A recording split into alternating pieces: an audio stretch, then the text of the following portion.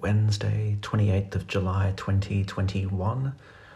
I loved being snug under my heavy blankets yesterday so much that I took all my blankets from atop my doona and folded them in half, doubling the weight and coziness. It was so weighty and nice. I'm investing in some weighted blankets soon. It was amazing. Who needs bedfellows? Work, another project due, didn't quite get it done. Had a coffee at like 6 p.m. Could be a long night. Catch-up meeting with manager postponed. At least I feel like I'm starting to get a roll going now, so I'll be a bit more optimistic going into the manager meeting tomorrow.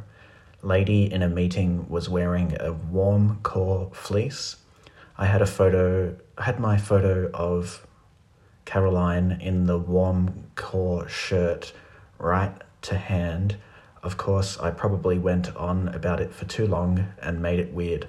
Went viral on Reddit with a Kanye screenshot.